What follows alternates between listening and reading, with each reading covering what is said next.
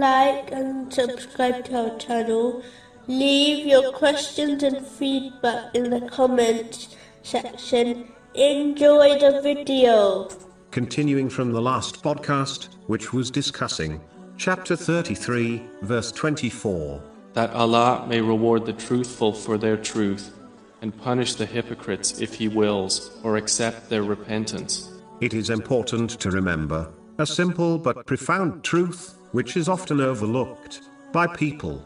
A Muslim who sincerely obeys Allah, the Exalted, by fulfilling His commands, refraining from His prohibitions, and being patient with destiny, according to the traditions of the Holy Prophet Muhammad, peace and blessings be upon him, which includes treating the creation in a way they wish to be treated by others, can never be equal in behavior and actions to a person who disobeys Allah, the Exalted. Just like they are completely different in this world, they will similarly be treated very differently in the hereafter, namely, safety and bliss for the obedient Muslim, and a severe punishment for the disobedient person.